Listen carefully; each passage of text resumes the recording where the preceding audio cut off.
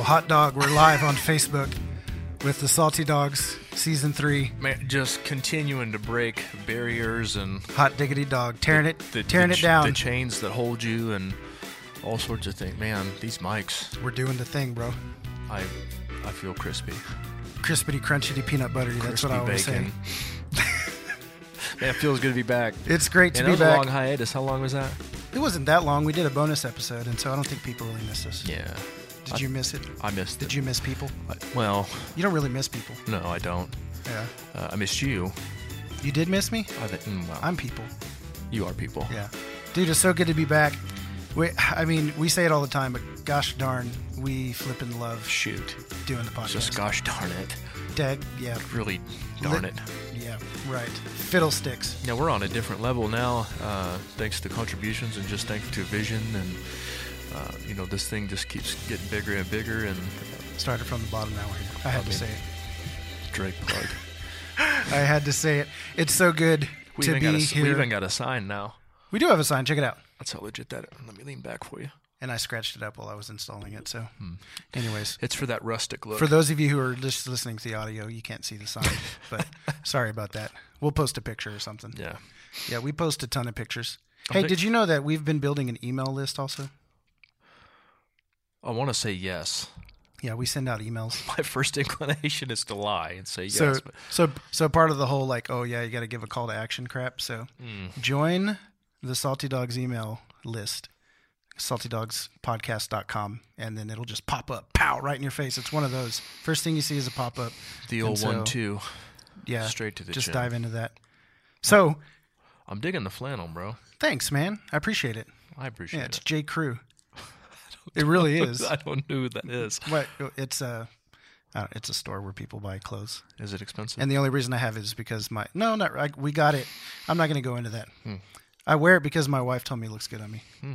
Well, I wear 95% of the stuff. I wear it because my wife says it looks good on me. There you go.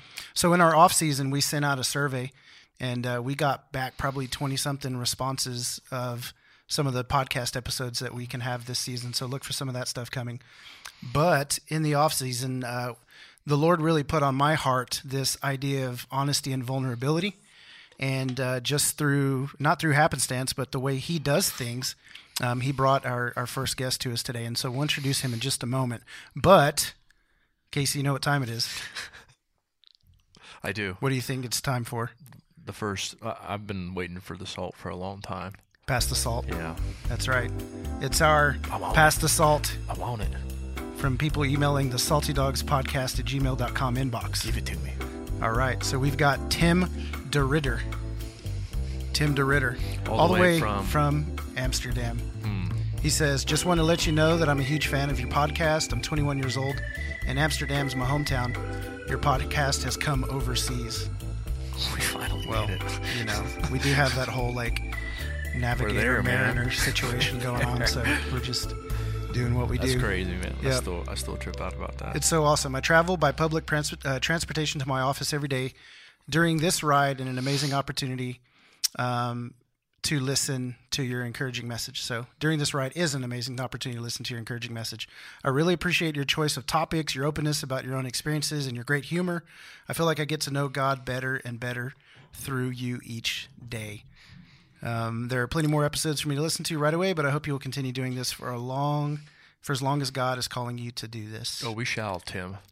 We shall continue to cast our pods upon thee. Hey, and now that I can look straight at you, Tim DeRitter. You can see it right here, Tim DeRitter. Tim DeRitter. Rosy cheeks, they're yours, bro. The Lord He'll bless you. He'll bless you. Well, there it is, folks. All right. So, with that, we're going to introduce our guest to the table. So, first of all, Christopher Cerna taking his rightful place at the table. The Lord came to me in a dream, and there He was didn't come to me in a dream. There were three things on this table. There was a mic, there was a bag of pods, and there was you two as one.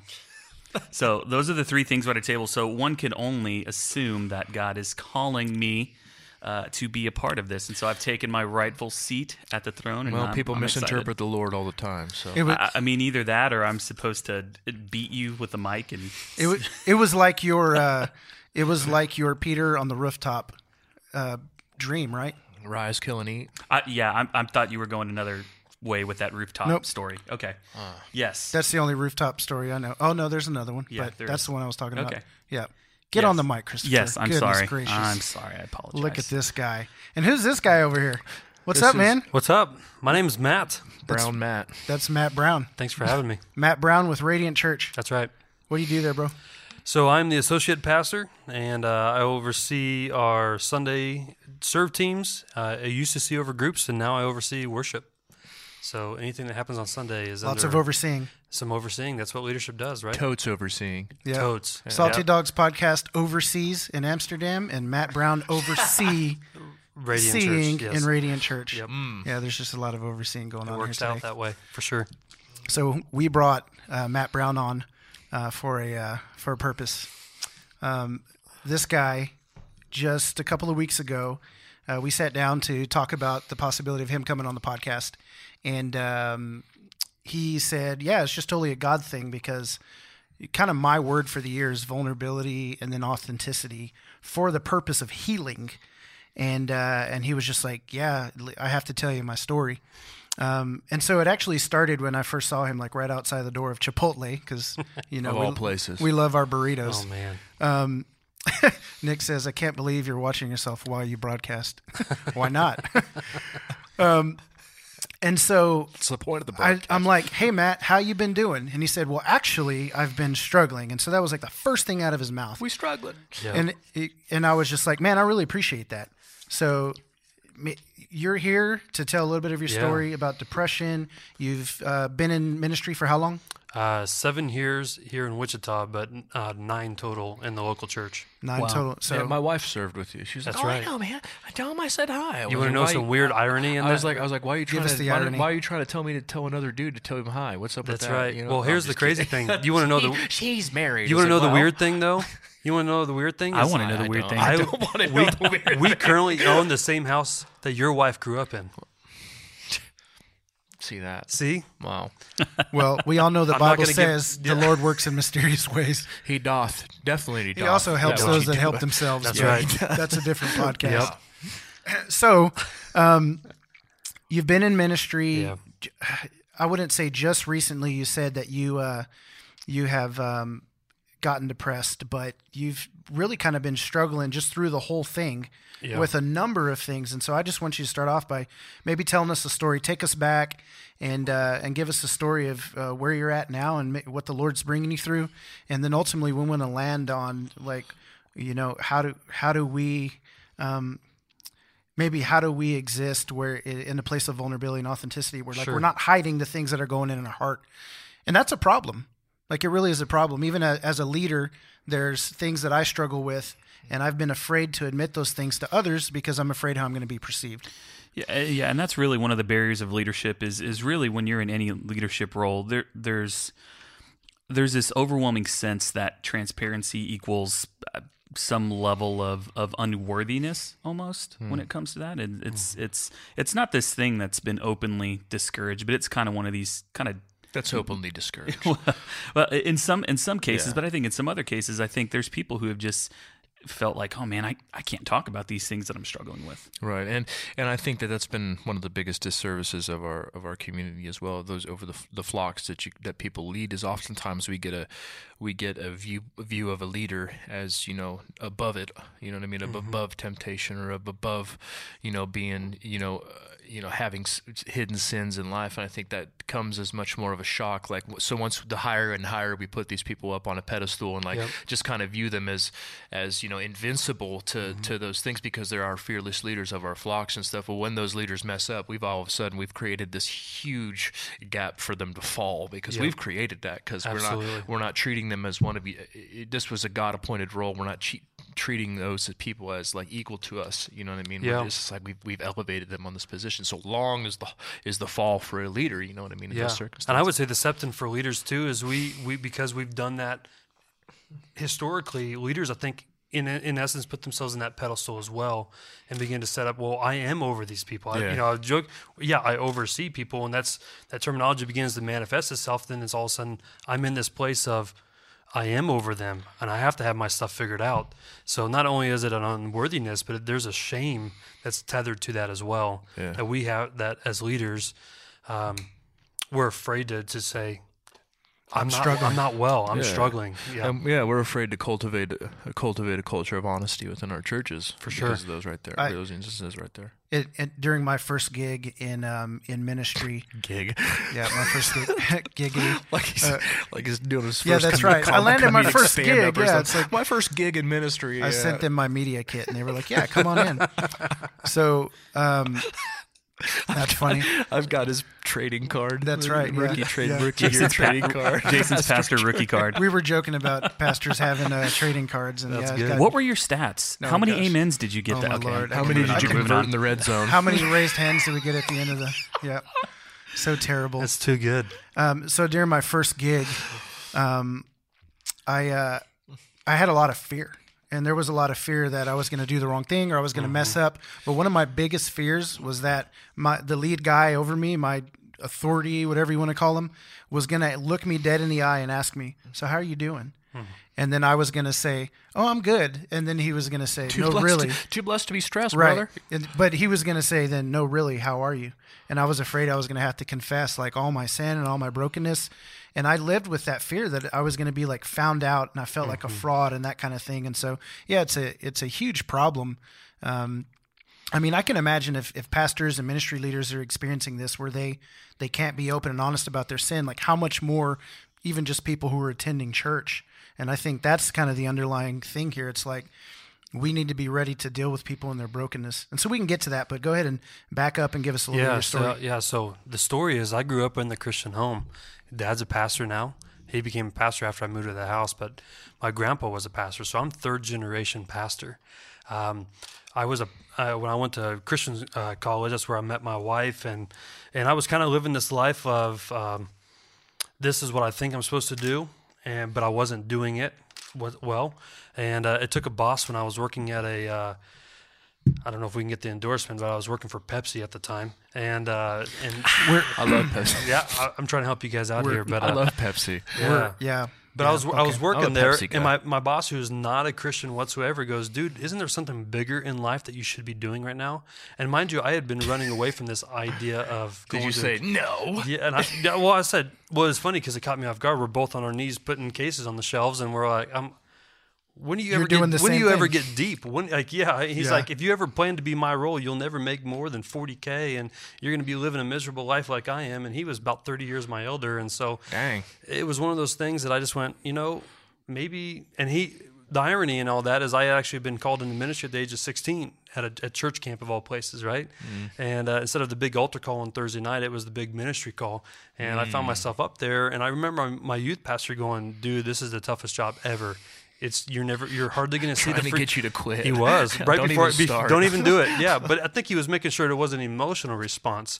So I go to Christian college after 3 years of just kind of having my Jonah moment, as I call it, and after the boss from Pepsi said, "Hey, dude, like, isn't there something bigger?" I ended up quitting my job and became a youth pastor in Missouri for the first time. It was a weekend warrior kind of gig, so I was there through the weekend and coming back, going to school, and I quickly got married, and shortly after that, I ended up taking another job to go start a church as a worship and youth leader in Junction City, Kansas, of all places. Let's just back up real quick. Yeah. Tell me, how easy is it, or how much quicker does a man get married when he goes into full-time ministry?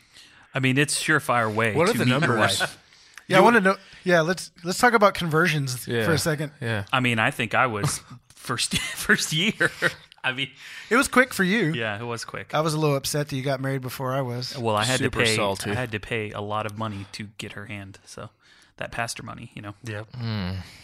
Anyways, Yep. Matt, back to your story. Well, I mean, I'll just add to it. We dated 7 weeks, 12 years a couple Nice. days ago. So yeah, and so then it was 7 months later, and we said I do. So anyway, yeah. So we get married, and we're doing the ministry thing on the weekends, and that, and then we went and started a church and did that for a little bit. And then what ended up happening was an opportunity to do music with some friends of mine from a former church, and that took us onto this journey of doing music for 4 years across the country. And Wow. And I said we'd been to Amsterdam. It was a layover twice on the way over to. You know Tim? I do not know Tim. Never met Tim. Never met Tim. I hope to someday. Me too, Tim. Yeah. Coming to your house. Roberto Moreno on Facebook Yeah. says, "Dang, pastors get married quick." That's my buddy. We went Is to high that- school together. Is that dang, comma, pastors get married quick, or dang, pastors get married quick? That's dang. I think it Pastors plays get both married ways. quick. It goes both The ways. guy I pastor with, it was the same. I think it was 8 weeks for them. So,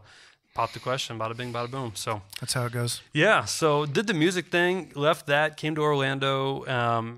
Things fell through there, and we came to Wichita in a really broken Things state. fell through in Orlando, so you came to Wichita. Yeah, so we Huh. came to Wichita. And see how it Seems all worked. kinda backwards to Here's me. how. Well, that's what everyone asks. Is like, why'd you leave Kansas, or why'd you leave Kansas to Orlando and then come back to Kansas? And honestly, it wasn't our choice. We drove by the Kansas-Missouri border and was like, "See you later. We'll be back to visit family." And Yeah. that's See it. you never. Yeah, 6 months Smell later, you we're living later. here. Yeah, we're back here 6 months later, and so. Gosh, that's crazy. So that's when I started my first full-time gig, right, in ministry. Giggity. I'd been part-time up until that point.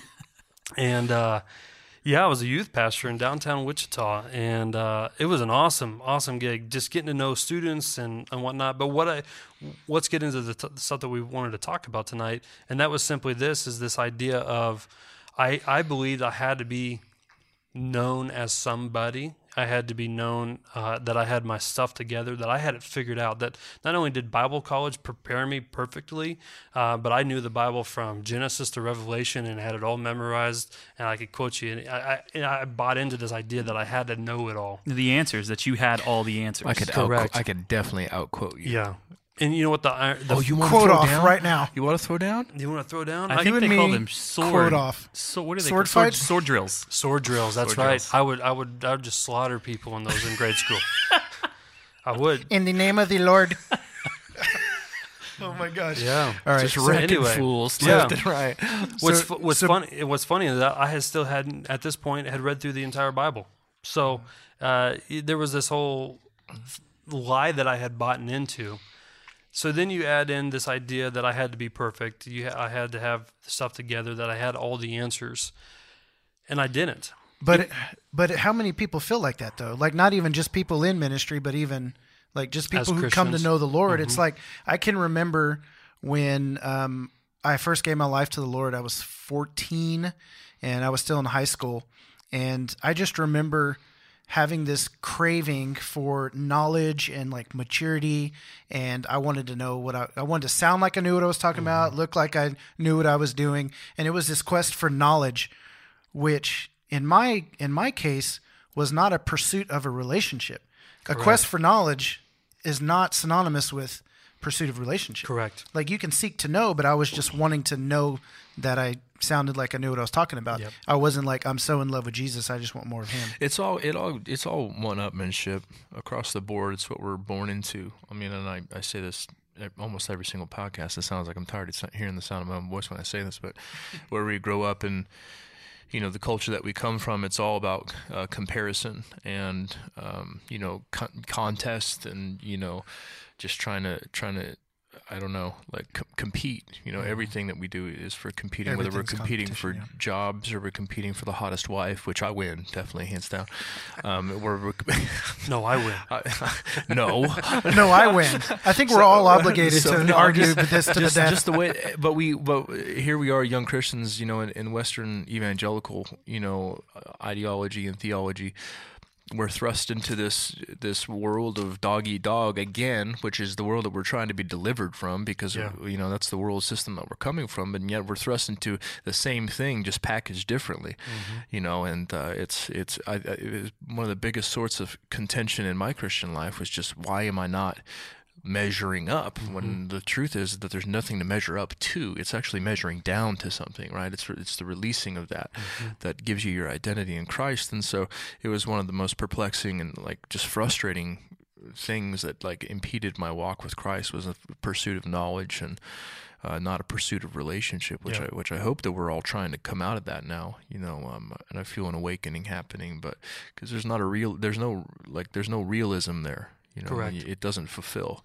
And I think, so when you have all these Bible verses telling you how fulfilled you should be, and you know all these Bible verses, but you haven't experienced those Bible verses, there's a big difference. Absolutely. So you leave the Bible getting not fulfilled, and you end up claiming God as a liar because you've had the wrong mentality come into Scripture rather than, and we often talk about Scripture as, like we were just talking about this in our marriage group, right? So Scripture is a sword, right? And I think oftentimes we spend so much time dissecting Scripture instead of letting Scripture dissect us that we come to. Snap. Somebody put that on the quote list. Yeah, Somebody tweet that. Tweet that right there. That it leaves us unfulfilled, honestly. Absolutely. Well, and how you're even saying that is, so I had a theology professor while I was at this first church here in Wichita that I was at. They ended up just going, you know what? I don't believe this anymore.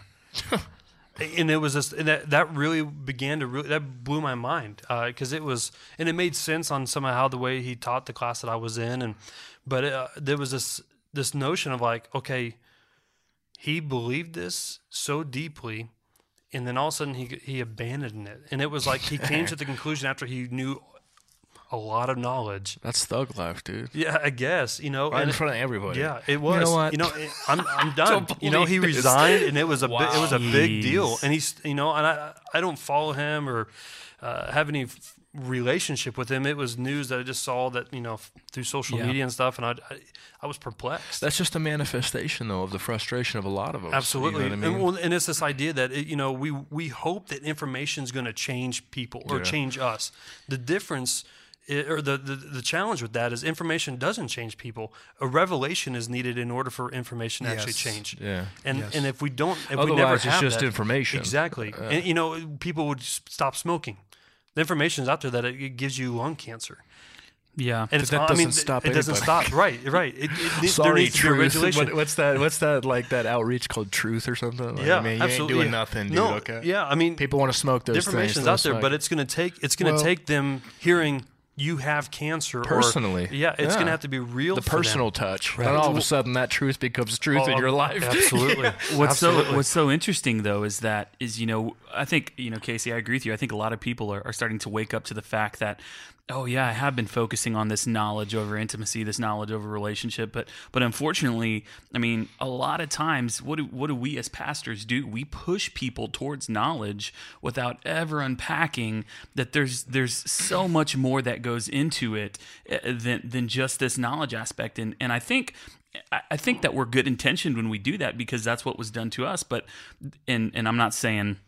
Obviously, I'm not saying Scripture is bad by any means whatsoever, but when we just use it to build, puff our chest and just build ourselves up. Right, Scripture does say knowledge puffs up. Yeah, yeah. But if we continue, exactly. If we continue to push people towards knowledge instead of having them engage with this knowledge and then understanding that this knowledge leads towards deeper intimacy with a living God. It's not just the written word, but it's also the spoken word. And I think we're missing some of that within the church. Right. Well, knowledge isn't transformation, and we can take it all the way back. And we've talked about this before, but the sin was eating from the tree of knowledge of good and evil. And so knowledge of good and knowledge of evil both brought death. And so we can know good things, right? And it even said that Eve saw that the fruit was good for knowledge. And so, I mean, there's something to be said about knowledge versus then eating from the tree of life, right? Yeah, and I had heard from Watchman Nee.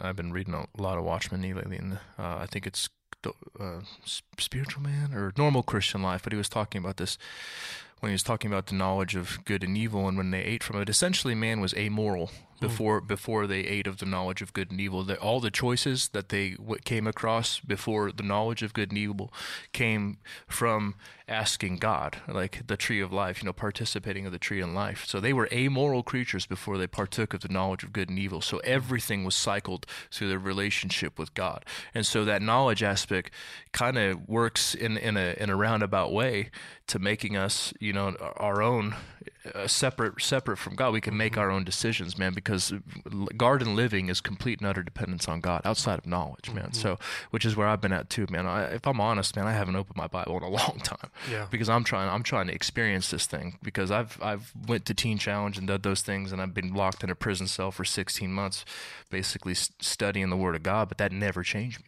Came back out, did the same things I was doing. You would think after 16 months of being shut off from the world that would change a man, and it didn't. Right. And so experience has changed. That's what's changed me now, watching those things rather than knowing, but like seeing and knowing, tasting and seeing. When that knowledge becomes, like you said, real or experience, it's like the rubber meets the road. Finally, it makes sense, you know. And I think that's, and that's, as leaders, that's what we need to be praying for ourselves, for us. We can read Scripture, and and that's one of the things for me that I've tried to do more of. But before I even get to it, it's Lord, this needs to be real for me, right? And where I'm at now, please reveal that to me, and not let this just be words on a page, because it is the living Word, and the living Word has the ability to transform us. We have to be open in a posture to absolutely receive it. It can't be like I'm reading a book. I'm here with the Father. It's a very spiritual moment. It can't be done with the kids running around. Here, no, it's a hard thing. Here. Absolutely. Well, there's a difference between knowing that one of the names of God is Jehovah Jireh, which means provider, and experiencing God providing for you. There's a difference between me reading the Scripture and knowing the story, God's going to provide the sacrifice, right? And then he gets to name God Jehovah Jireh because God provided. I could read that story and be like, oh yeah, God's going to provide. But there's a difference when, like, I'm in my life and I'm going through a hard time and I'm up against a rock and a hard place. Either I can believe and have faith, right, that the Lord's going to provide. I can trust, and I can say, you're Jehovah Jireh, you're the provider. I'm putting my faith in you. I can do nothing but trust in you to provide during this time. And then he actually shows up. That's different from me just reading it. Yeah. And so I think that's what this whole conversation is about. It's like we can read the Scripture, but without having an experiential experience. Welcome to the department of the redundancy department, right? Yeah. We need to have that experience and get to know Christ and the Father in that intimate way. But I think you hit it on the head, and I don't want to sell it as this massive abstract thing, because there is an experience that needs to be experienced, as you were saying that, but it goes right back to posture. It really does. It's understanding our place in God's place. Yeah. He's infinite. We're finite. He's good. Naturally, we're not. And those things come when we understand our position with Him. Yeah. He's our daddy, and He's also our creator. And it's this is something that allows that information actually to begin to be revealed, and allows us to experience it to be real for us. Yeah. Roberto on Facebook says experience is the best teacher. And that's for sure. I mean, that's certain. So go ahead and dabs abound into you, Roberto Carlos Moreno. That's awesome. So catch us up to speed, man. You're here in Wichita. You've got a past with ministry. Yeah. Just recently, in the past year or 6 months, like, tell us about. Get into. Let's get into the nitty gritty. The nitty gritty. You want that's the fun stuff. Get the machetes out. We're going to the jungle. I want to hear about. I want to hear about what we're here for, which is depression, anxiety, absolutely. things like that. So waging war inside of a Christian mind. Yeah, absolutely. Because I'm there. Yeah. With you, you know what I mean. And I'm excited to explore this with you guys because, as we talked about, honesty and vulnerability, I think creates opportunity for honest dialogue. Because I think so many times Christians, we feel like we have to, and pastors too, we feel like we have to have our stuff together. Back to that again. Right. And that's such a lie that we buy into, that we're so ashamed that we don't have it together. And so the story is that, so I was a youth pastor for 3 years, and that led us into the church planting world. We started a church, and the real cool story, we were starting one, another buddy down the road was starting one. We decided to merge things together, and so that led me into the associate role, and it's been a great experience. But from almost that time, so rewind about it, almost a year ago, we had our second daughter. And a couple months afterwards, my wife finally just said, Matt, like, you are so disconnected. Like, we just had our second kid, and you don't even want to hold her. You don't, like, you're not enjoying her. You're getting actually upset at a 2-month-old. And that began to wake me up. And she goes, Matt, I can see these things in your life of this depression, I think, because I had seasonal stuff. You know, I'd get through the holidays and it was that seasonal stuff. And, you know, everyone's like, well, you got to eat better. You got to get some sunlight, get some vitamin D. Get the vitamin. Yeah. So it was that stuff. And I would be in this, you know, this funk for a couple months and I'd finally get out of it. But long story short, I didn't. This was going on. This was going through my second year of it. And my wife could see it almost all the way from the time that we had started the church in 2016. And so that opened my eyes, like, okay, there's actually stuff going on here that I've been ignoring, and there was stuff inside me, and so I began to try to fix it. Right, I'm going to go to the gym. I'm going to start eating better. I'm going to do these things. Start tanning. Get that pastor bod. Start tanning, which you clearly haven't. Yeah, I had not even close. Yeah, you're not taking that vitamin D, no, bro. I'm not. Wow. Yeah, they said go to the tanning beds if I needed to, and I've yet to do that too. So, but they. You know, so all that being said, that kind of led to some of that. The year before, I had a cancer scare.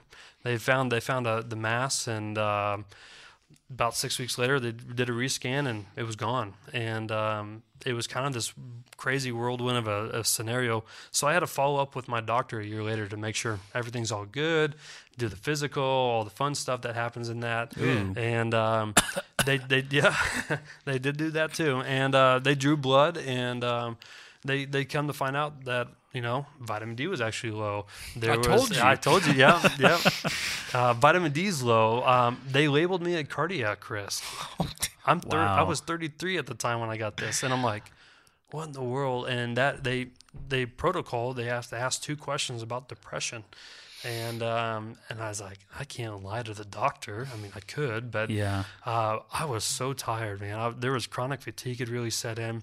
And so I heard the news, and we got the results in the mail, and they wanted to see me in 3 months to do a rescreen. Fast forward a couple weeks, it was a weekend. Things just felt like they were just falling apart. I don't even know how to describe it. I mean, I was not in sync with my wife. I was not in sync with stuff at church. There was a lot of circumstantial stuff that had happened, and there was a Friday evening. It was a Saturday evening, and the thought of just going into the gun box and being done that night ran through my head. Now, it wasn't something that I thought about. I was planning it. That immediately got chased out with, oh my gosh, I would never see my girls grow up.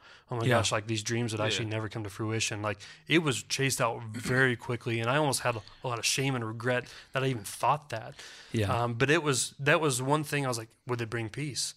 And so I wake up the next day, and I have to do church, right? You know, I have to be face. And it sucks, doesn't it? It was like this horrible spiritual hangover that it was on my face, and I'd been carrying this for a while, and somehow I came across the book of Habakkuk that night, and I started reading Habakkuk, and it's a very short book. And the cool thing about Habakkuk is, you know, he's a prophet, but he's not a prophet who spoke to God on behalf of people, or excuse me, he didn't speak to the people on behalf of God. He spoke to God on behalf of the people. And long story short, God ends up saying, "Man, I got a frog in my throat. Get a drink if you need it." Dun, dun, dun, dun, dun, dun, dun. He's back. I'm back. But what's cool is so God tells him, dude, you're going to be destroyed by your enemies. The Babylonians are going to they're going to take you out. And he's going, but that's not what I wanted. God, like, we're repenting. We want to get all this stuff fixed with you. And he goes, yeah, it's going to be some tough times ahead of you. But he ends in the chapter 3, he goes, well, the fields may be barren, the trees may not have any fruit. And he goes on to list some of these things. And he ends up saying, yet I will rejoice in the Lord. And I went, how the heck do you go, I'm going to be destroyed by my enemy, yet I will rejoice in the Lord? And I began to ask that question. The next day, I get online. I see this article of a pastor that had just taken his life Yeah, that week. I remember that. What's his? Yeah. Out in California. I don't remember his Okay, name. yeah. It was a big deal. Andrew. It was a Huge very deal. big deal. Very Yeah. big deal. And And I remember, I mean, just to interject, for I it. remember the same thing because I'm struggling probably around this timeline that you're doing. I'm dealing with the same thing, you know what I mean? And you look at it because you know, I look around and I see all these things. Like I see my life blessed, way more blessed than it had ever been. I got my son, and I have my wife, who's amazing, and you know Jill, she's an amazing person, and everything's going my way, my job, everything. But like I can't help this like gnawing sensation inside of me that like. It's just like numbness, and it's almost, and it is almost shameful to even admit you know, because like comparatively speaking to other people, and I know we don't like to, you know, we try to want to get away from comparison to other people, but you know, when like comparatively speaking to people that have a lot less than me, why am I so, you know what I mean, depressed, man? And I just, you know, yeah, you're living the hashtag blessed life, man. What's wrong with you? But but even so, then you have to come to the honest assertion that even my wife, even my son cannot take the place of God in my life. Correct. You know, and so with all these blessings, right? So here I am experiencing the hand of God, but wanting more than ever to see the face of God, you know, and so. But it draws a line in the sand where it's okay, your enemies are coming, there's no fruit, like what are you going to do? Yeah. Are you going to rejoice? You know, are you going? It draws a line in the sand. It really does, and I think that's the challenge for us too. Is how do we get to that place that yet, regardless of what's going to happen, I'm still going to worship God. Yeah. And then that's where I was, and so that day after I learned about that guy, I was like, our story is parallel too much because that pastor had a 4-month sabbatical and came back for a week and shared his story with his wife. The next Sunday he preaches this amazing message in a series called Hot Mess. I watched the whole thing, and then 5 days later he attempts to take his life, and I went, and he was, you know, he's 30 years old, he's roughly my age, he's got 2 little Young boys kids, behind. yeah. I'm like, there's too much paralleling that's happening here. All that being said, I went, I need help. And that was literally the white flag that I had to raise. And so I ended up calling a counselor and said, I need to come in as soon as I can get in. And they did an intake over the phone and said, yeah, we'll get you in. And so shortly after, that's when I began I got into counseling. I still am. I had my session today, actually. Yeah. And one of the things that I learned in that, and is really what I wanted to get to, is that a lot of my depression was I had bought into a lot of lies. Yeah. I had bought into the lies of I have to have my stuff figured out. I have to, as a pastor, I need to make sure that I look good. For a pastor to admit, I didn't read my Bible this week. Well, you look great. Yeah. I just want you to know that. I appreciate it. Yeah. So tell me about maybe some of the thoughts that were going through your head. That's exactly the direction that I was going to ask too. About the thoughts. Like once you got to the point to where you realized, okay, I'm going to wave this white flag. I mean, what's going through your mind? I mean, as far as what other people are going to think and all of that. Yeah, you know, it's all, it really is, a lot of it's a blur. But what I can recall is that I remember my wife's voice saying, like, you need to get better. Your daughters need you. I need you. And that was what was being replayed, 6 months later in my head, going, I need to get better. I need to get better. And so that was the initial thought, is I don't want my story to be like that pastor. Yeah. And unfortunately, just a couple of weeks ago, another pastor took his life out in California. I saw that as well. And, and it was just a reminder going, like, I need to get better. And not for the sake of me. Like, I believe my story has some power that I think hopefully encourage others. And I want to be better for them as well. Right. And so that led to that. But were you like... Yeah, so to answer that, but I needed to be open and honest. I felt like I had the obligation to be open and honest with our church leadership, the other pastor and our elders, and it was literally saying, I'm not okay. Like and I did. I shared that with them, and I said, I'm not okay. I don't know what the future holds. It's hard for me to predict even what's going to happen tomorrow, but that opened it up to begin to start sharing that. Yeah, so I guess my question was, like, those feelings, did you feel like a failure? Did you feel like a fraud? Like, I'm not, how did you feel? What were the lies you were then telling yourself? And like, I mean, I'm sure there was a lot of degrading of self going on. Yeah, there was this. There was definitely a sense of failure that I had. I'm trying to find the words to say on this, because there was a sense of failure, but there was also a sense of relief that came with starting to share with it. Yeah. And that was the surprising thing about that, was that there was like, this idea that the darkness that was within me was beginning. There was light being exposed onto that. And so, as ugly as it was, and the thing with my depression, it really wasn't a sin issue. Well, it was a sin issue because I bought into lies from the enemy, but it wasn't like I was out having an affair or having these other things that we hear about other pastors struggling with. It was literally just for so many years I bought into these lies. Like, I believed I had to be somebody. I had to be known, and so then the frustration came, was I'm not where I want to be. I'm in my early 30s. I should be here right now. My family should be here right now, in the sense of how we're making money, and I need to have this type of respect from my wife, and the things would be like, my wife and I, we've been married 11 years. Why are we still fighting about how we put dishes in the dishwasher, like stuff like that, right? And I found out it goes that long. It goes gosh. long.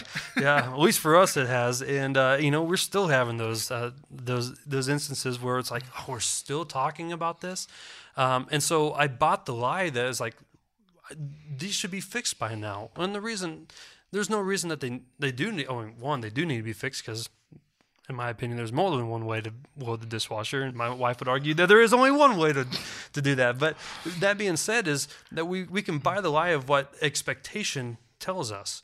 And it's like, well, we need to have our stuff together. We have to be at this place at this time. We need to have this many followers on social media. And why aren't we getting so many likes on this? All these things.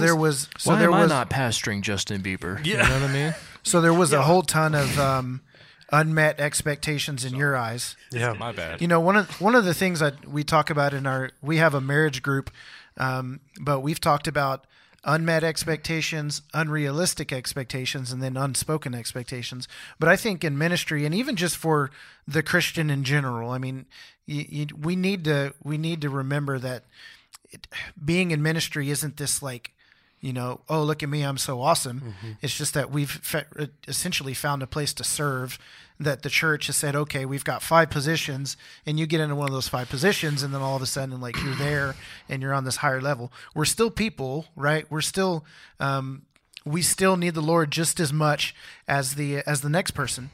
But what happens is, in ministry and as Christians, I believe there's so many unrealistic expectations that exist for us. Some that others put on us, especially being in ministry, people put unrealistic expectations on you. And then because those expectations are on you and they're unrealistic, it's not very likely that you're ever going to live up to them. So you're continually feeling like you're failing. Right.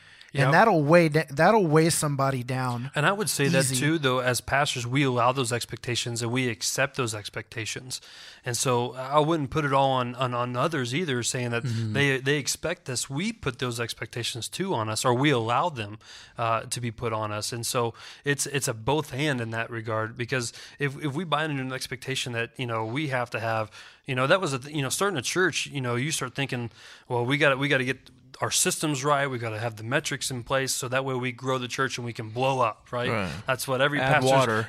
Water, it'll blow up. Boom, right? It's like the anointing of the Holy Spirit, and they add it to their number daily, and it's like this idea that all this stuff's going to happen. You're speaking church planner, bro. I know, right? You got this. Speaking my language, but it's Acts 3, baby. Definitely not. But it's one of those things that I think that if we allow expectations to dictate our relationship with God, we're gonna constantly find ourselves never, ever meeting that expectation. And I got to say this because I feel like just God keeps putting this on my heart right now, is that, in order to get to the flock, you have to go through the shepherd. Okay, and so for leaders especially, when you stand in the gap to defend the flock, you are going to be attacked, and so what we see from, in ecology, when we see wolves and everything, they will attack you, just for the sake of getting to the flock, because you are the one defender. And so I think that leaders, and not even the ones that are have the pulpit, but people who have a definite sphere of influence in people's lives who are making a difference are going to be attacked more so than and I'm not saying that there's average Christians and above average, but when you take on the role of being a leader in somebody's life, when you're standing and you're footing the bill for somebody else, that attack falls on you. And so now you're left with having to draw from the strength of the Father. Absolutely. I know. Well, first of all, this is just true for everybody. And I've said this over and over and over again. Like, at any given moment, we don't know the depth of brokenness or struggle that exists in the people around us. Like, even at this table, if we just let it all out, we'd be like, holy crap, right? Like, I mean, seriously. And so, of course. So here you are, you not knowing the level of brokenness that you're committing to, because you're committing to the brokenness of all the people that you're in charge of as a shepherd, and you're not knowing, and all of that stuff's in my opinion. I mean, I don't know this is fact. There's no scriptural basis to back that, but I mean, that stuff all binds to you, man, because you're in other realms, man, in other places, you're fitting in there with them, you know what I mean? And all of that attack that they're experiencing, I believe, is magnified on the leader as well. Well, I think what I was getting at was, like, first of all, for people who are in a church and they're attending, and then they have leadership in that church, leadership structure. So pastor, associate pastor, worship pastor, youth pastor, family pastor, kids pastor, all of those people who've stepped into that role to then serve, yes, in some way have put themselves in the line of fire. But those people are going through stuff that you have no idea that they're going through.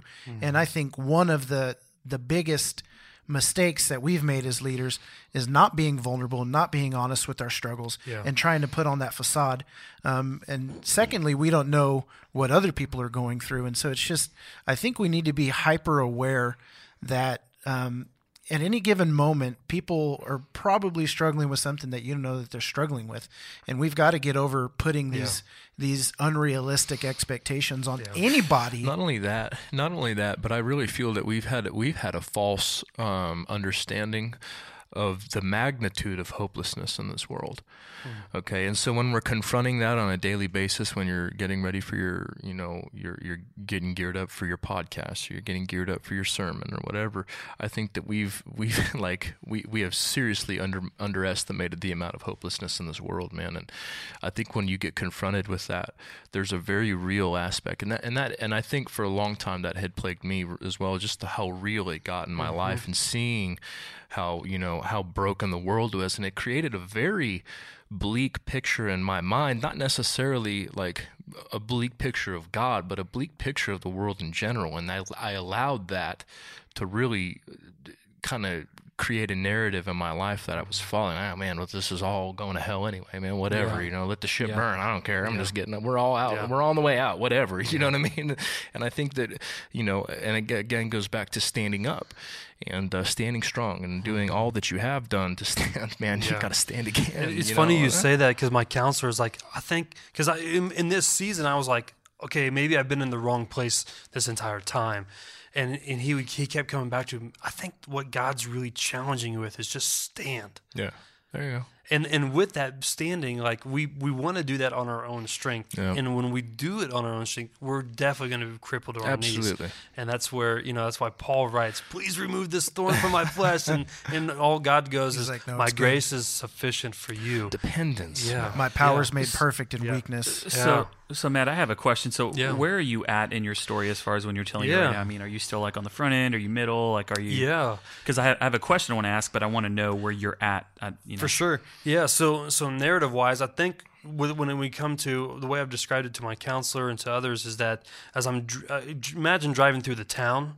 So we've gone through the town of depression, right? Yeah. I can see the farm equipment on the outskirts of town, but most of it is in the background. Mm-hmm. Now we're in the stages of like dissecting. Yeah. And so, a lot of our sessions are going into like, why did I get so angry, and allow that to really manifest itself inside me? And so it's almost like we're re-hardwiring how I contemplative, man. Yeah, like it's how do I actually respond to something that's out of my control? Yeah. So that's roughly where I'm at. Yeah. What's your question, Chris? So, I mean, this is, and I know that we're probably going to get into application and stuff, but I mean, at this point, one of the questions that I'm wondering is, I don't think it's, well, to pastors, I don't think it's any surprise that depression, mental health issues and insecurities and just being done is rampant among church leadership. To people who are actually, a part of the church and they don't see the behind the scenes, this may be new to them, but what would, I'm trying to think about the pastor that is struggling and kind of wrestling with depression right now. I mean, what are some of the early signs? What would your encouragement be to them, as far as hey man, you don't need to be ashamed about this? Yeah, I would say that one of the big things is first, like, you've got to bring it to light. You can no longer hold it on by yourself. We're not strong enough. There's that old adage that says, it takes a village to raise our kids. It takes a village to support one another too.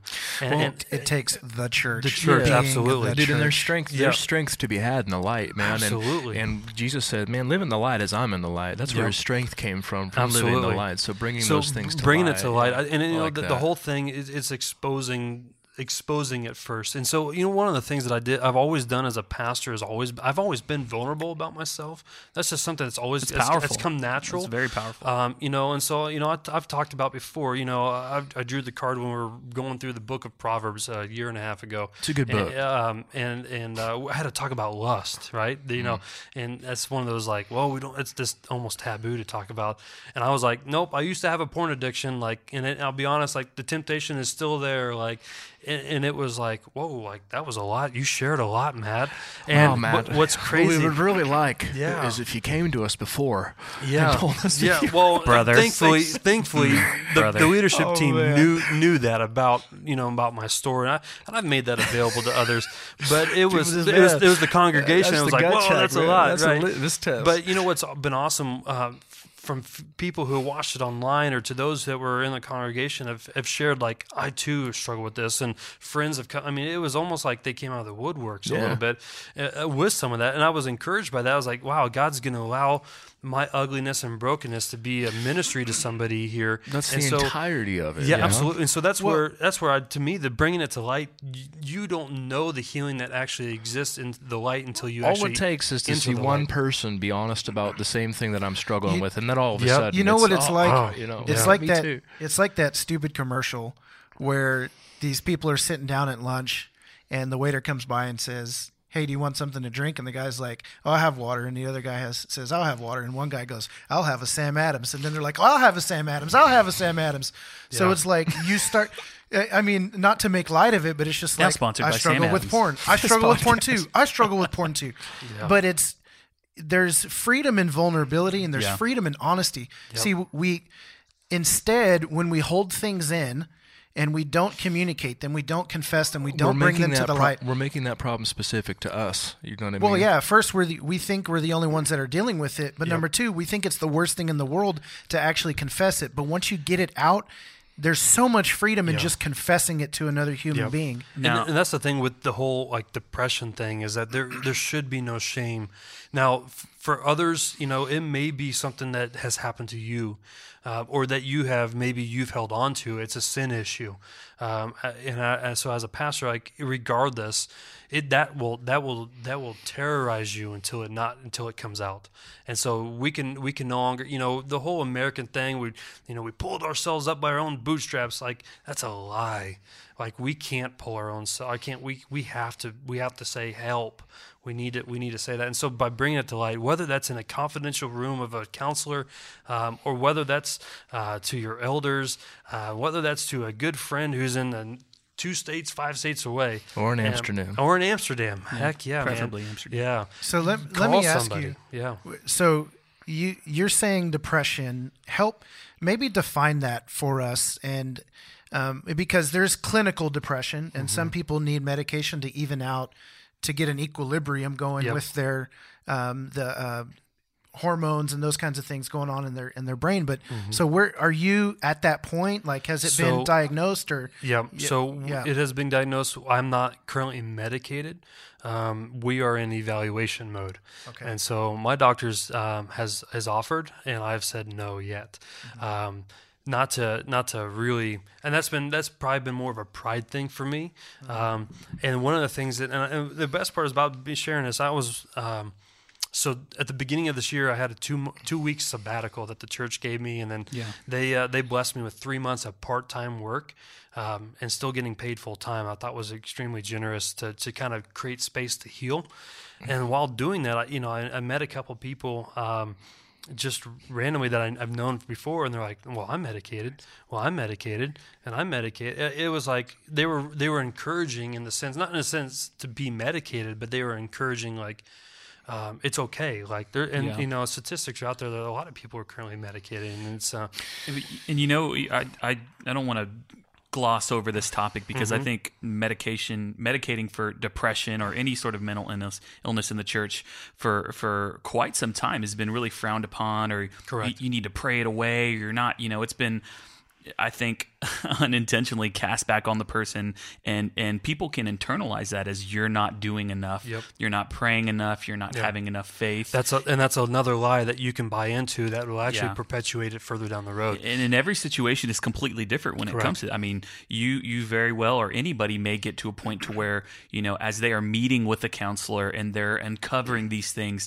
they have the ability and the experience to be able to make those calls. And I think that's why it's really important that you trust the counselor that you meet with. I mean, for me personally, I would want to meet with someone who's a believer that I can trust in, that I can lean on, and I can trust their sound advice. And there doesn't need to be any shame that comes along with medicating for depression, anxiety. We take our cars and go get an oil change every 3 to 5 months. Like it's silly to think that we can live life without any form of maintenance to ourselves, to get an outside perspective. So absolutely, and I'm a firm believer in counseling. I'm also a real firm believer in Christian counseling, that's key, because one, you can there's the commonality that we can recognize that God is the creator, the heavenly being that's over all, and that's the source of which we can draw from. Yeah, and I've been going to a Christian counselor for a while. I'm more on the other end of the spectrum where I don't necessarily disagree with medication, but I do disagree as it being, because unfortunately I think a lot of people, and we're the most medicated nation in the U.S. or in the world. You know what I mean? We are over medicated.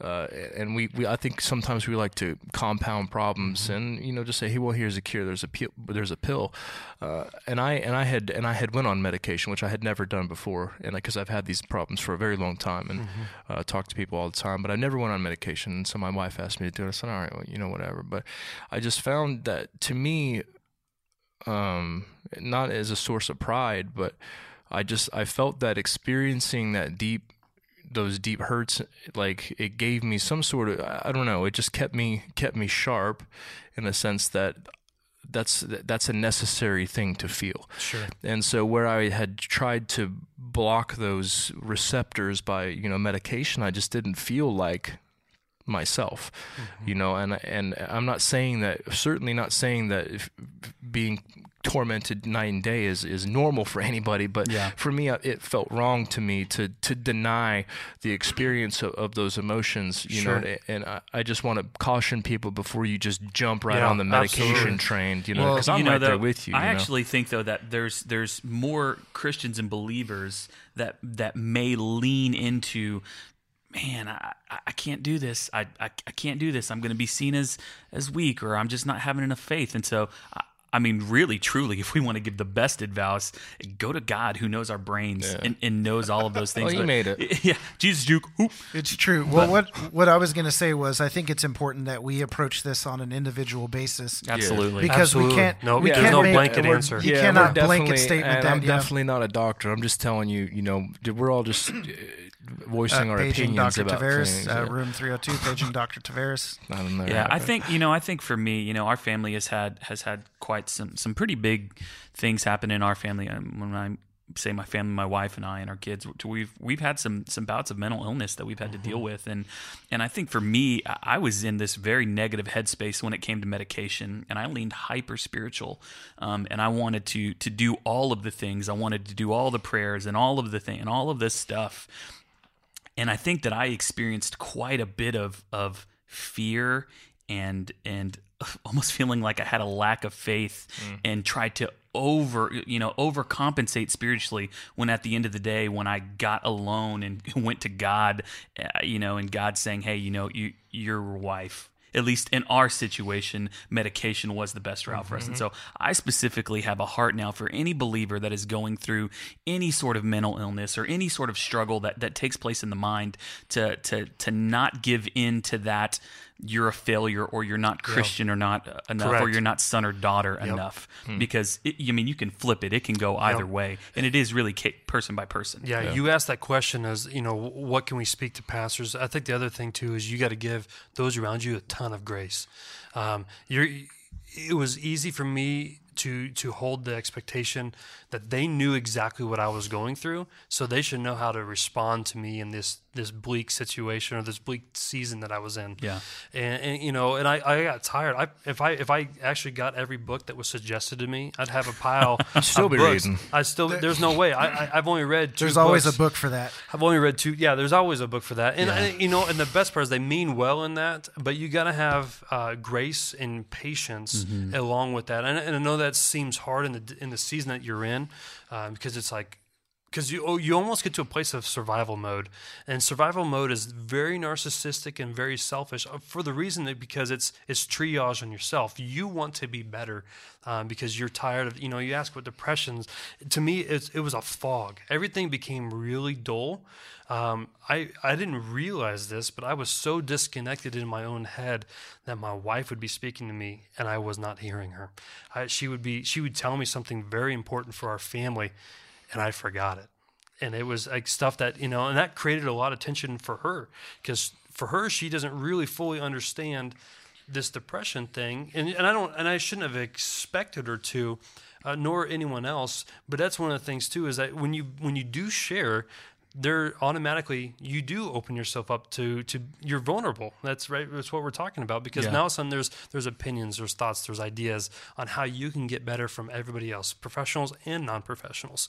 And I think you just got to be okay with the idea of like, I am going to get better. The process. It's going to take time, and other people aren't going to fully understand that, and that's okay. And the only thing that I've asked for moving forward with those who are close to me is just give me some grace and just try to understand where I'm at. I don't expect you to have it all, to be super sympathetic or even empathetic, really. Just understand that this is a very tough time. The other day I was having a conversation with the other pastor at our church who leads me, and I was kind of getting frustrated. I was like, people are like, I feel like they're tiptoeing around me, and he's like, that's just how they respond. They don't know how to respond, and that's okay. And I need to be okay with that. And that was what he was getting at. And they mean well. They love me. They care for me, and that's just important for us. Well, I think it's important to say that there's not a process. Like we can't expect to like have a process or a strategy or a black and white rule book on how to deal with people when they're being vulnerable and honest. You know what I mean? Mm-hmm. Like, so it's like, well, they don't know how to respond to you. Well, yeah, of course not, because there's not a playbook. There's not a rule book.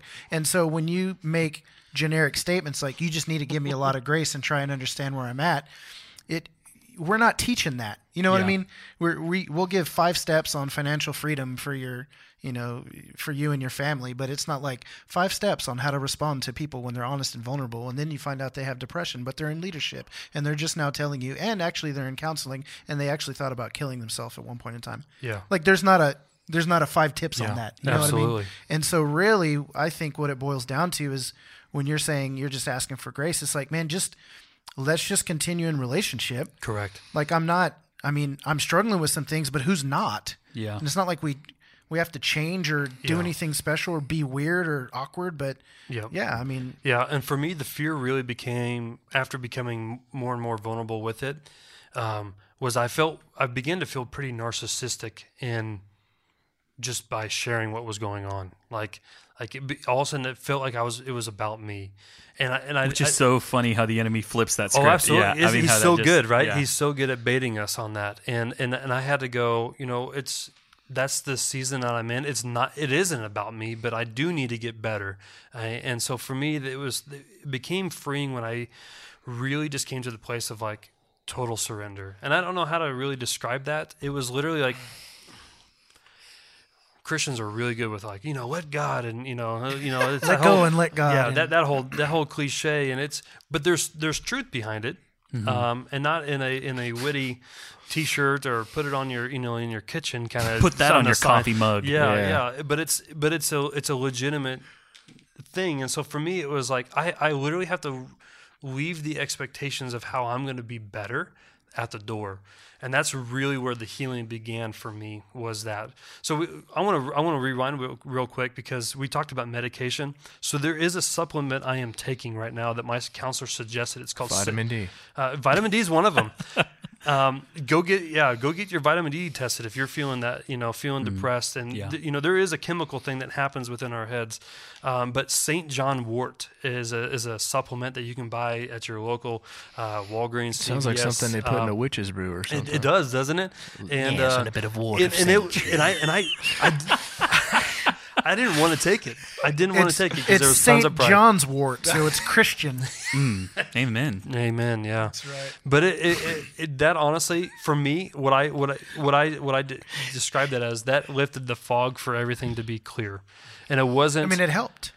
Right. It didn't fix my depression like antidepressants do or helped your processing. All it did is lifted that fog so I could think about the state that I was in. But it doesn't work for everybody. It's a natural supplement. So let me just say this. Like, I am by no means, in no way, saying that that if you're depressed, you should not take medication and seek out natural remedy and change your diet and that kind of stuff. I'm not saying that like generic or blanket statement that's for everybody, but there's something to be said about what we're consuming and the way it affects our body. Yeah. Right. I mean, inflammation. I mean, there's so much we can get into the whole diet podcast, but what I'm getting at is that's coming up. God has created things in this world, plants and minerals, and food, nutrients, and all those kinds of things that we can consume that will help our body. He made all of that stuff for us to consume. And in some ways, some of those things have become medicine. I mean, it's the one verse where Paul says, "Oh, go ahead and drink a little bit of wine for your stomach," or whatever it is. Amen. But I mean, I drank a lot of wine. Right. Paul wasn't getting into some deep Their theological. metrics were off. I mean, He wasn't getting into some deep theological debate or whether or not you should drink wine because your stomach hurts. It's just like, well, Timothy, you really should have just believed that the Lord was going to heal your stomach and have faith. He's like, dude, drink some wine, chill out. Yeah. And so, I mean, take some Christian wort. Yeah, right? Yeah, absolutely. Yeah. And I go back. So let's St. talk about the John's diet. wort. That was a big thing for me. So in this whole season, I gained 55 pounds starting the church. Woo. Yeah. Big deal. Well, it's Literally. real big deal. My waistline would have told you that. But in this whole, since September, one of the things, and it's been great, my dad's been a part of this too, we've slowly just begun to change how we eat, and we change. And so I can praise today, I've lost 30 pounds to the exact pound of that. Obviously, there's more to go, but it's not a... Now you just need to get a tan. Yeah, that's the only thing missing. It's coming, right? It's coming. Yeah. But it's one of those things that it's I just It should be Matt White, not Matt Brown. I've never heard that one. Sorry, before. brother. Yeah, it's all good. I had to make a joke.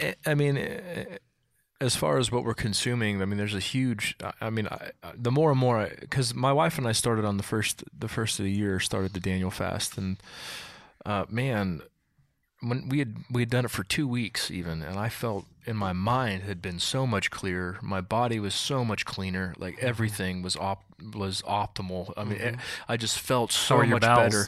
They're not good right now. Unfortunately, I had a labrum tear in my shoulder, and so they gave me a bunch of painkillers and freaking. Anyway, you guys don't need to know about that.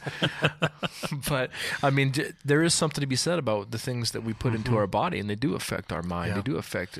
And I would add exercise into that too. You know, Absolutely. the times that I haven't really, if I can be vulnerable and honest with y'all, a lot of my weight that has been lost has not because of exercise. It's literally just been diet and portion control. Yeah. I know how I feel after our working out, not just one time, after a season of that. Like, your mental sharpness and focus and clarity is really, really. I think it's that. What's the word I want to use? It's that thing that you can really. It really drives you through that fog, or actually lifts it too. Yeah, I heard somebody. I can't remember the guy who quoted it. Some famous dead guy probably. He said that he basically said everything is spiritual. Like we try and spiritualize the spiritual things, and we try and make the physical things unspiritual, but the things that are physical came forth from the spiritual. So therefore, on a foundational level, are spiritual, right? It's the something from nothing. It's the speaking into the void, and then there's an earth, and then people, and so this is how God works. It's the physical being birthed from the spiritual. So the physical is in essence spiritual. And so I'm listening to you talk, and we just need to remember that everything is like systems, like ecosystems, right? Our body is a system. Our brain is a system. It's all systems. And so the way that God created us, we're body, soul, and spirit, right? Or, we have our mind, our soul, we have our body, and we have our spirit. And I think we're silly to think that what's going on in our body is not affecting our spirit. Super silly. And it should be that the spirit rules down through our mind into our body. Yep. But oftentimes, I feel bad, so then we think bad, and then we're just like unspiritual. You know what I'm saying? Interesting that, I don't know if spiritually you weren't doing okay, if it was your mind. I mean, it sounded like your mind was really doing something to kind of throw you off kilter. But through that, God has brought all of those things in. So it's not just that now you're working on the depression. It's like a holistic approach. It's a very holistic approach. Yeah, because it should be. Because that was the thing that, I don't really like to get into the dialogue of like disciplines and stuff like that, because I don't really like discipline. But what I found was when I was disciplined about what I was eating, I was disciplined about spending time with God, whether that was just meditating on a verse or a worship song, or actually just reading a bunch of scripture, or just listening to another message or a Salty Dog podcast. Amen. Do you like that? There he goes. But it was one of those things for me that when I began disciplined about one other thing, the discipline of something else began to show up in my life too. Absolutely. And so, because it's all connected. It is. It is very all connected. And what I found was, as the body was getting a little bit healthier, the mind was getting a little bit healthier, which then allowed me to actually come to God with everything and be honest with Him. The best part is this past Christmas season, we preached on Isaiah 9:6, where it talks about, and He shall be called Wonderful Counselor, Mighty God. And I drew the Wonderful Counselor card, and He is wonderful. He is, and one of the things when I ended up preaching on was this idea that in order for Jesus to be this wonderful counselor, we have to be real with Him. And so these other things that I was becoming disciplined on, it allowed me to actually see that I needed to be real with Jesus with everything, because there was even in my own sin, even with my own issues, I was not being fully authentic with Jesus, which is crazy to think about, because that's the first person you should be authentic with. And I've talked about this before, and it completes unity. Authenticity completes the unity. And so when we think of it in terms of think of it in terms of consummation in the marriage bed. Okay, so we think of it in communion. Yeah, amen. Gotta love that, right? So when we think about it in those terms, the binding, right? So cleaving, right, is completed in the marriage bed. And so when you think about that in the context of communion, right? So when you're communing with one another, you're therefore giving, and that's a point of vulnerability. It's a point of authenticity. You're naked. Everything's there. So you are literally giving everything you have to that other person. And so when we think about it in terms of communion, Jesus has already given everything He has to us. And now to complete the union, the only thing we're lacking is us giving absolutely everything that we have. And so we spend all this time like kind of dipping into the waters here, not giving the complete thing, when the unity is waiting to be had. That communion with Jesus is waiting to be had, but it's waiting to be had on our end, because He's already offered freely everything that He had to give. give. Yeah. Now he's waiting for us to give everything that we have to give. That will preach, man, and that couldn't even be more true, because that's what I found was when I began to be real. Is The you know, intimacy with him was the depth was it was so deep all of a sudden, and that was the void that had not been filled. You know, the physical was being cared for, and other things. I was talking about everything, and I was finally getting it all out, and things were coming to light. But finally, that void was being filled, and what it actually put me in a place to was, and you know, and I preached on this too, was this idea of like, just spending time with God, like, became like, it didn't feel awkward anymore.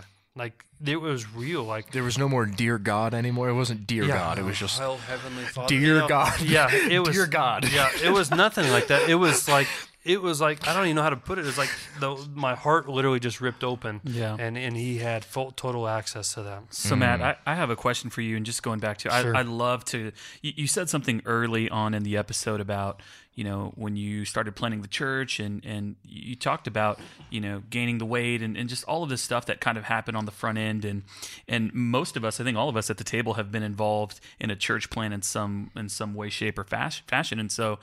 To the church planner, to the pastor who is trucking through, pushing through, I mean, doing the work of the Lord, doing all of this stuff.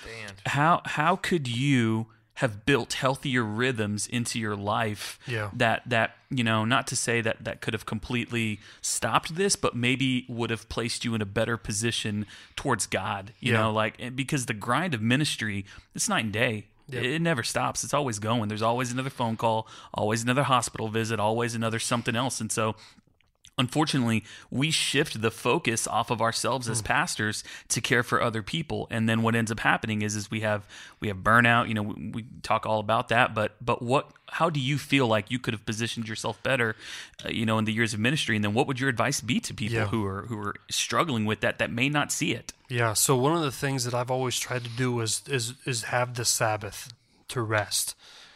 But what I didn't do well was actually Sabbath. So I had a day off. And that day off consisted of video games, Netflix, going to do something with other people.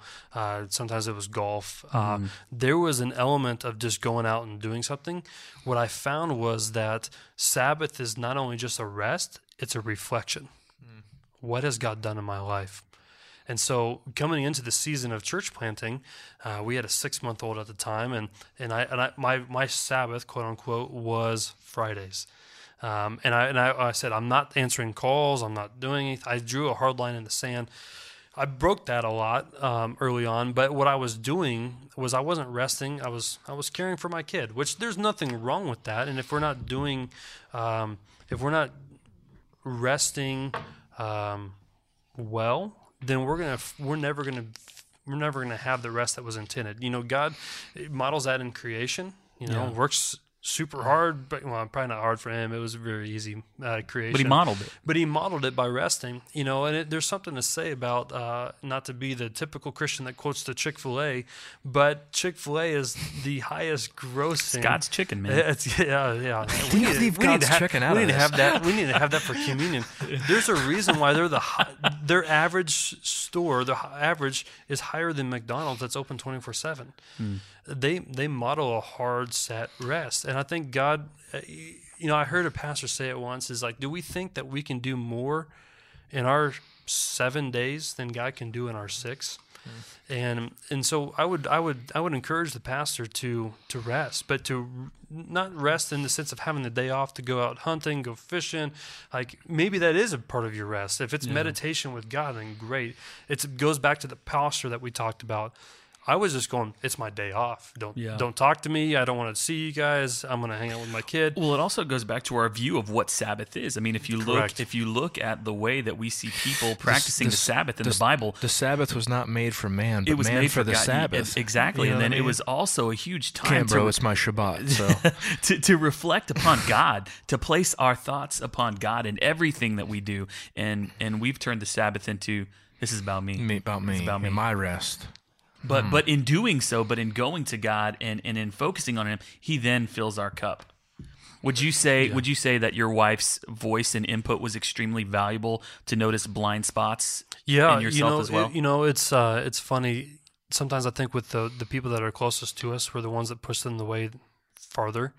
And I had done that to her. And so when she spoke to me a year ago and said, dude, I think we've got some issues that you really need to get fixed. And that was one of those things for me that if it was God's timing, and I just heard it. I heard her heart. I heard all of that. And so that was like, you're not healthy. I need you to be healthy. This family needs you to be healthy. That still rings true today. Yeah.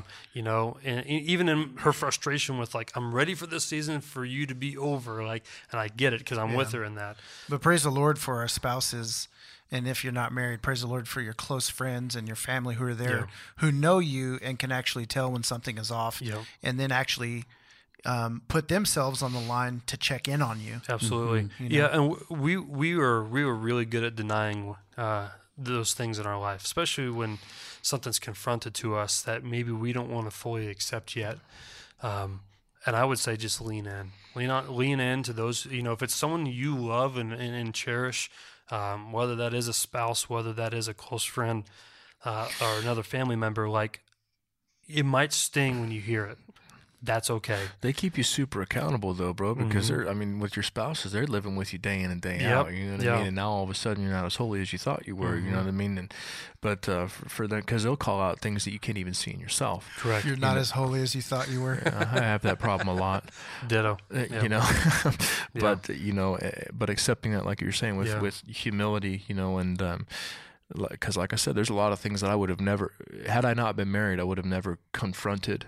And although that confrontation within me caused a great deal of chaos in my life and in the lives of the people those around me, mainly my family, had I not confronted those things, I wouldn't be, where I'm at had I not been married. You know what I mean? And so there's just like, what do you want? Do you want to continue on in your willful ignorance, and everything ignorance is bliss, or do you want to get deeper, what I mean? And so spouses definitely, and my wife has definitely provided that for me. I think our relationships, I love how God's created relationships, because what it does is it propels us to see a better picture of our relationship with Him. Yeah, absolutely does. For sure. I think one of the things too with all this. And so what this has allowed me to be being open and honest about the depression, the anxiety that set in, has really opened up the door for a lot of awesome dialogue, and really with the leadership team at our church. And I would give a lot of credit, because I've said some pretty ugly things to them, whether it was from the right place or not. They've heard me. They've accepted. I wouldn't say accepted. They've accepted me for me, and they've loved me really, really in a hard way. But they've also been extremely generous in that, and that's been one of the amazing benefits in a lot of this open and honest dialogue with them. The same thing with our congregation. I've been very upfront with them about it, and this past Sunday was my first Sunday really kind of back in the grind of things, and was able to minister in a way. We're starting this series in the book of James, and the second verse of James, it says, "Consider it pure joy." I love James. Classic James. What a jerk! Really, just. But it was, James, but it was one of those things I got to share. Where I had been, and in the ministry that had came out of this this time. I said before we started the episode, I had read this really, really good book, and I'd recommend it to anyone who's in a really tough time. There's a book for that. There is a book for that, and like I said, I had heard a lot of book suggestions. This one came from my counselor, but it's a book called Room of Marvels by James Bryan Smith, and it's a novel. So if you're a pastor who highlights and writes in the margins, buy the ebook version. Don't write anything, just read it and let the story in itself just be what it is. You might disagree with some theology in it.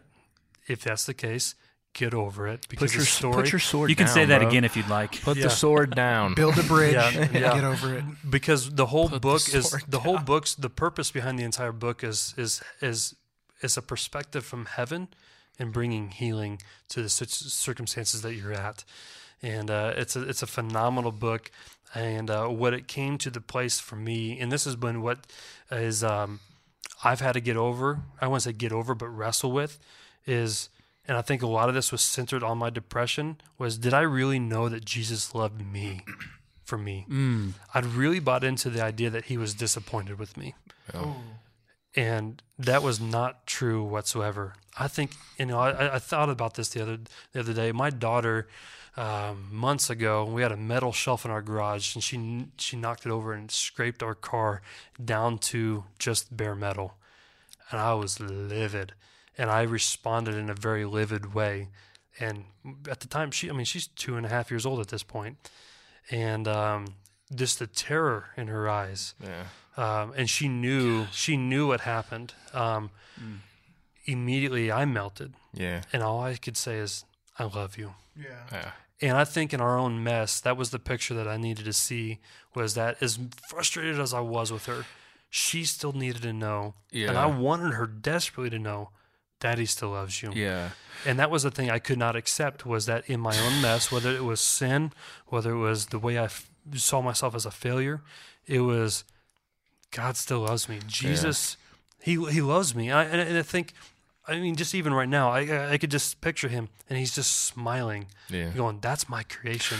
Those are guys that I died for them." And I love that image, that imagery, yeah. Because man, one time, dude, I yelled at Ezra and he's young, you know what I mean, and this was before he was 1 year old. But I had I set a knife down. You know what I mean? I was cutting an apple with or something, because I went to the bathroom or something. I came back out, he's playing with it, and I screamed at the top of my lungs and scared him, and took the knife from him. And dude, he was terrified. And I instantly, dude, I was just like what you said, when he looked at me like that, and I realized the fear that he had in him. He didn't know, you know what I mean, that it was that I was afraid. But dude, I'll never forget that look for as long as I live. And I immediately, I had to grab him and say, "Man, I'm so sorry." But you know what I mean? Chris? I was just going to say, and I'm not trying to knock the church by any means whatsoever, but do you think we've not given a proper understanding of the gospel, that we've just glossed over it so simply and just said it's this when it's so much deeper? The gospel is not this. It's not the start. It's the starting line. It's not the finish line. And so there's so much more that I believe that goes untouched in the life of a believer, because we just say, "Hey, this is it. You just hit this mark. You just pray this prayer and you do this thing, and then you're good." Well, yeah, Scripture says, "Perfect love casts out all fear," but we live fearful as Christians, and that means we don't know perfect love. Because I resonate so much with what you say about not. I'd heard the gospel. I've preached the gospel. It's another thing to have it move from head knowledge to heart knowledge. And very much so. It wrecks you. It wrecks you. I know people who've had experiences similar to yours, to where you feel like it's like God opened you up, and then you just had this deep level of connection that was there. And man, we have people that think that they've been a believer for 20 years and that they're a 20-year-old believer when in fact they've been a 1-year-old believer 20 times. Repeated 20 times. Yeah, exactly. And so I'm not saying this to knock as much as it is as pastors, man. I wish. And I'm guilty of this, and I've just come around to this over the past couple years of realizing that my responsibility to teach the gospel and how it affects all aspects of our life is so strong, because when it begins to penetrate us, man, it changes things. It changes the game. And I don't think it's necessarily a knock to the church. I think it's probably a knock to us as pastors, because at least for me, and others may resonate with this as well, but I was extremely metric driven. Got to get those baptisms, got to get those salvations, numbers. got to fill those seats. And we sell the gospel as a fix all. And it is a fix all. Our eternity shifts forever. But we have to believe that at the core of who we are. It says, you confess with your mouth and believe in your heart, you will be saved. We make it so simple in that. But the thing that we have to wrestle with that is true is, do we really believe that God loves me? Rich Mullins says this. He says that, I don't think when we get to heaven we're going to hear, "Well, what did you do for me, guys?" We can go, "Oh, I planted the church, and I saw 1,000 people come to Jesus in my lifetime, and was able to baptize half." And he's going to be great. But did you really know that I loved you? And I think that's the inception part for our faith, is, do we really believe that Jesus loves us? Because if we can believe that for who we are, as ugly as we are, if he truly loves us, then naturally, when we see it, it may be expressed in our marriages or in our family, when we experience love, like we naturally want to give that love back. Yeah. And so when we naturally love Jesus back, by doing so, we begin to follow the way he lived life. Well, how did he live life? Well, he answered the question of what's the greatest command? Love God and love others. When we love others, we begin this process of living out as the church was designed to live, and that was for the sake of being the hope of the world. And so by doing that, by just believing that Jesus loves us right now, in the mess or even in the perfect, he loves us. Yeah. And just the fact that he smiles down on us is so critical. And we've got to get over the lies that the enemy is going to continue to tell us, because here's the thing that I'm currently dealing with. So I'm driving out of town of depression, right? Right. Moving on. Seeing the farm stuff. He wants me to U-turn. He wants that to be a Groundhog Day experience where I keep coming back to that same town, and he's gonna change the bait.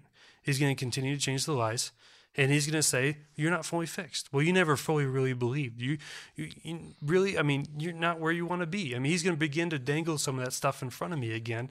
It's one of the things I was talking about in my counseling session today was just simply buying the lie that I can't control everything. I need to control everything, and that's the thing that makes me the most frustrated. Well, that's crap. Like, it really is. Like, it's illogical to believe that I can have control. There's only one who has control, and that's God our Father. But in all of that, we have to begin to rid the lies and continue to shine light onto that darkness, because that's the only way that we're going to be able to move closer and closer to Jesus on that road. Yeah, and then even realizing too that there's even a lie in and of itself as you were vulnerable once. You were honest about it once. You can't do it again. Being vulnerable in the Christian life it's an ongoing thing. Correct. It's so tough, but it's exactly what we need to do. Like, what I wanted to touch on real quick is just this statement of vulnerability and honesty for the sake of healing. Mm-hmm. And, we have to submit ourselves to the hand of the surgeon in order for them to cut out or to fix the thing that needs to be fixed. I'm sitting next to a guy who just said, yeah, go ahead and dive into my shoulder with a sharp blade. Yeah, wounds that heal. Yeah, exactly. So, wounds that heal, right. Vulnerability is a wound that heals. Exactly. So it's not that you just caught this wild hair and you're like, oh yeah, I'm depressed and, I've been anxious and all this stuff and, oh, okay, I'm doing what the Bible says and I'm confessing it and this, that, and the other. It's like the Lord has brought you to a place. First of all, it's an act of grace that he moved you to a place where you would then bring that stuff to the light. That's an act of grace in your life, and mercy and love, that he brings you to the place to where then you finally humble yourself, but the Spirit in you humbling you to then confess this so that it comes out into the light, not so that everybody can see how much of a fake and a fraud you are and confirm all of the lies that you've believed about yourself, but so that then the community around you can rally to help bring you healing. And that's what the church is all about. Yeah. And the church needs to be ready. I need to be ready personally for people in my life when they come to the point to where they're going to confess something terrible and horrible, or whatever it is. They think it's the worst thing in the world for them to confess their sin or tell me about their struggle. They get to the point and they do it, and then it's just like, I need to be ready to deal with that vulnerability and know that I'm going to wrap my arms around those people and accept them and love them and show them grace and mercy and understanding, right? So I think there's just a sense of, one, it's not going to be the worst thing in the world for you to be vulnerable. It's going to feel like it, but it's for the purpose of bringing healing. It's the thing it's the lies you've been giving into. It's the year after year after year of feeling like you're a failure and you're falling short. Well, the way to get out of that is to confess that to people. Hey, here's how I'm feeling. Here's how I'm thinking. And once you start getting that stuff out into the light, that's when the healing comes. But I think also, just as individuals, we've got to be ready for someone to sit across the table from us and say, I've got a porn addiction, or I'm depressed, or I thought about killing myself, or I've been really terrible to my 2-year-old. Yeah. And I would say to that, if you find yourself in that situation where someone is confessing to you, don't be quick to respond in the sense of, here's the 17 steps on how to fix your porn addiction, or here's how you can get Come on. over depression. Literally just be in the moment with them, embrace them, whether that's a physical embrace them with active listening, and then ask, what is it that I can do to help you? That's so because key. one of the Being things so that I key. kept hearing was, being present. yeah, absolutely. And I would say my local church has done that well. Some haven't, and that's just because I think they're new to a lot of this. And I think even by nature, when disaster comes, there's some people that run into the fire, and there's some people that just run away from it. And that's okay. Yeah. I don't like this, Matt. Yeah, right. And that's neither do I. You know, I get it, and that's where the person who's being vulnerable and sharing, people are going to respond differently, and that's where you got to leave those expectations at the door, because if you're going to say something to somebody and you're expecting them to respond a certain way, most likely case is you're going to be let down. And if you come to the place, I'm going to be vulnerable. I don't know what's going to happen. Maybe they're going to respond well. Maybe they're not. But somewhere in this, I'm going to trust that God's in this. Yeah. And He's going to do something, whether I like it or not. And regardless, I'm trusting that healing's going to come at some point, whether it's from this conversation or it's going to be a year from now, from being in counseling or being on medication, whatever it is. And I think that's so key for us. But don't be the person that says, well, God's going to work it all out. That's okay to say, because He is. That's true. God is going to work something out. It may not be the way you want to. Once again, put the expectations at the door. But don't just be there. Embrace them. Love them. One of the things that I had to ask my wife a handful of times was just hold me. Like, be the big spoon, would you? Yeah. I physically needed that from, if you know my wife, she's 4'10" and a half. I'm 6'2", so I sometimes need a good spooning. Absolutely, The spoonie, not the spooner. Yeah, but it was, the Broklahoma Spooners. There's a lady in our church that, man, she's a dear soul, and there was a Sunday that I came in with a very long face and was tired, and she just goes, "You look like you need a hug," and this is grandma to the T, and she just came in and just embraced me, and That's beautiful, man. It was, and that's what I needed in the moment. I didn't think I needed it, but I was like, okay, that's what I needed. So yeah. It's good stuff, man. Yeah. Well then, Casey's gone. That was good. You got to go to the bathroom. Casey's got to Well, we'll just end it without you, brother. Casey went to the restroom, so we're going to go ahead and we'll close it down. Sounds good. Chris, you have any closing thoughts? No, man, I'm thankful to be a part of this conversation, and I mean, I think the thing that stands, I say I don't have anything, and I have something. I think the thing that I just want to reiterate to anybody who may be struggling with anything right now. I mean, if you think, I might be struggling with depression or anxiety or something like that, man, go and ask your spouse. I mean, ask them what they see in you. Ask them if there's any blind spots that you may be missing, or if it's your pastor, or if it's your friend, or anything like that. And if you're like, man, I don't have anyone like that, then I would hope that this would be a flag to you to realize that we're not meant to do life alone. I know in the churches we talk a lot about, we're going to do life with one another, but my sincere hope for you and for every believer is that you would have brothers and sisters in Christ that you could turn to, that you could be honest with, that you could be real with. And if you don't have those people, you need to go and talk to some people. And I think being vulnerable and honest with people, this topic of vulnerability, will show people that, hey man, I'm needing this, I'm lacking this in my life. Because Matt, people may look at you and go, man, you got it all together. Same thing with me or Jason being pastors. They might look at us and go, oh well, Matt doesn't need this, or Jason doesn't need that. And the fact of the matter is that pastors are some of the loneliest people that you will ever meet. And so I would encourage you, I guess, talk to your spouse, ask if there's any blind spots, and then make sure that you have people in your life that you can ask those questions to. Yeah, I would just also say I can speak on behalf of Casey and myself and just our podcast in general. We have an email, saltydogspodcast@gmail.com, and we've had people email us. We've also had people send us a message through Facebook Messenger, and we also have a Google Voice number on our website under our Contact Us page, and you can text. We ask that you don't call just yet, but you can text us. And so if you need to just talk to somebody about something, we've kept conversations going with people just over the months who have confessed some things and opened up to us. I mean, we're strangers really, but they feel like they can trust us. And I know my heart is to help and to respond. And so we'll do that. And so if we need to be that person for you somehow, some way, we can walk through that process. But I also just want to say, if you're going to get to where you're working up the courage, the humility, whatever it is, to go be vulnerable with somebody and be open and honest, and they don't respond to you the way that you feel like maybe they should have responded to you, I would say just queue up grace for them because they may not respond the way that you think that they should respond.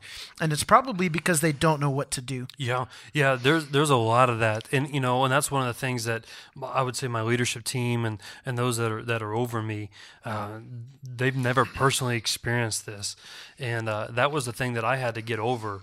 Was they don't get it, and that's okay, and I'm okay with that. I'm okay with being vulnerable with them and trusting them in how they lead me, and that took some time. That wasn't a split moment decision. That took months for me to get to, and grace is so critical in this whole thing for yourself and for those around you. Yeah, right.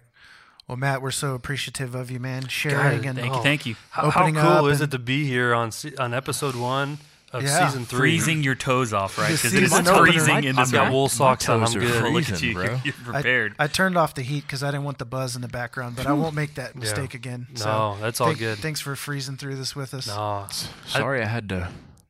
Drop a No, log. you're fine. We know. your body's got to do what it's got to do. Did you wash? Did you wipe? Did you? I basically committed you to I be washed then wiped. Nice. while you were gone. Casey, while you were gone, I committed you to being a counselor for all of our Salty Dogs listeners. Yeah, So the Salty Dogs Nation's going to be giving you a holler. you should. Yep. So I came up with a pretty cheesy name for our Facebook group, but we're just going to make it stick. It's called the Doghouse, DAWG, the Doghouse, and that's our Facebook. Let the dogs out. That's right. That's our Facebook group. It's a private group, but you can ask Could to have called join. it the Dog Pound. We could have called it the Dog Pound. Bow wow wow. Yippee yo. The yippee Doghouse, yo. though. The Doghouse. Doghouse. Yeah, it's called the That sounds Doghouse. good. And so, really, what we want to try and make happen is, one, we always love hearing from our listeners, but two, we want to keep conversation going. Want to continue to encourage each other. If there's a book for that, post it in the Facebook group. Ask your questions. Do whatever you do. So. In your Facebook search bar, type in Salty Dogs Christian Podcast Group, and you can join the group. And so I think we've got, I don't know, something like 12 or 13 people in now. And so we're opening that up. It used to be a Patreon perk, but we're just going to open it up to all of the Salty Dogs Nation. And so I'm really Now the excited about peasants that. can join as well. I'm kidding. We're trying to hit metrics. We're trying to get up to 1,000 That's people. right. Yeah. So I'm going to feel all really by next Sunday. validated. Really validated when the group starts to grow, and we'll share the numbers, and it'll be fantastic. Yeah. No, as always, just that heartfelt, sincere thank you for everybody that listens and everybody that was listening tonight, and thank you to Brown Matt for being here and being vulnerable. That's actually my email. So when we have you back towards the end of the season, and we're on the other side of summer, you'll be 10, Matt. There you go. I should be. Or Matt. You'll live up to your Yeah, absolutely. And so thank you guys from the bottom of our heart. We love doing this, and we're really glad to be back for another season. Season I'm 3. I'm glad Chris is here. Our Shabbat is over. Chris, we're going to see more of you, aren't we? Yeah, I mean, I've talked to my wife. I've committed to season 3. Let's DTR right Yeah. now. I'm committing to season 3 of the drafted SDP in the ICT. We drafted him. I'm excited. First round pick. Raise the roof. First round pick. Can that go Chris on my Serna. pastor rookie card? Yeah. We'll make it happen. Nice. First team. Awesome. Yeah. Well, good stuff. As always, follow us on social media at Salty Dogs Cast. We're on Instagram, At your Twitter. leisure. That's right. And Facebook. Check out saltydogspodcast.com. Join the email, join the Facebook group, reach out, do all that fun stuff. Share, review, blah, blah, blah, blah, blah. Shoot us a line. Critique us. We still haven't had any hate mail. Do yet. the thing. Send us a hate Send mail. us the hate mail. I want to read it. You could send it to my personal account. Dear Salty Dogs Podcast. Casey. Wolf in sheep's clothing. Yeah. You Wow. make me sick. You're the scum between my toes. Send it. I want to hear it, man. Ow, I want to hear it. I want somebody to tell me what a Dogs jerk I am. out. Oh, salty dogs out. Bring it. Peace.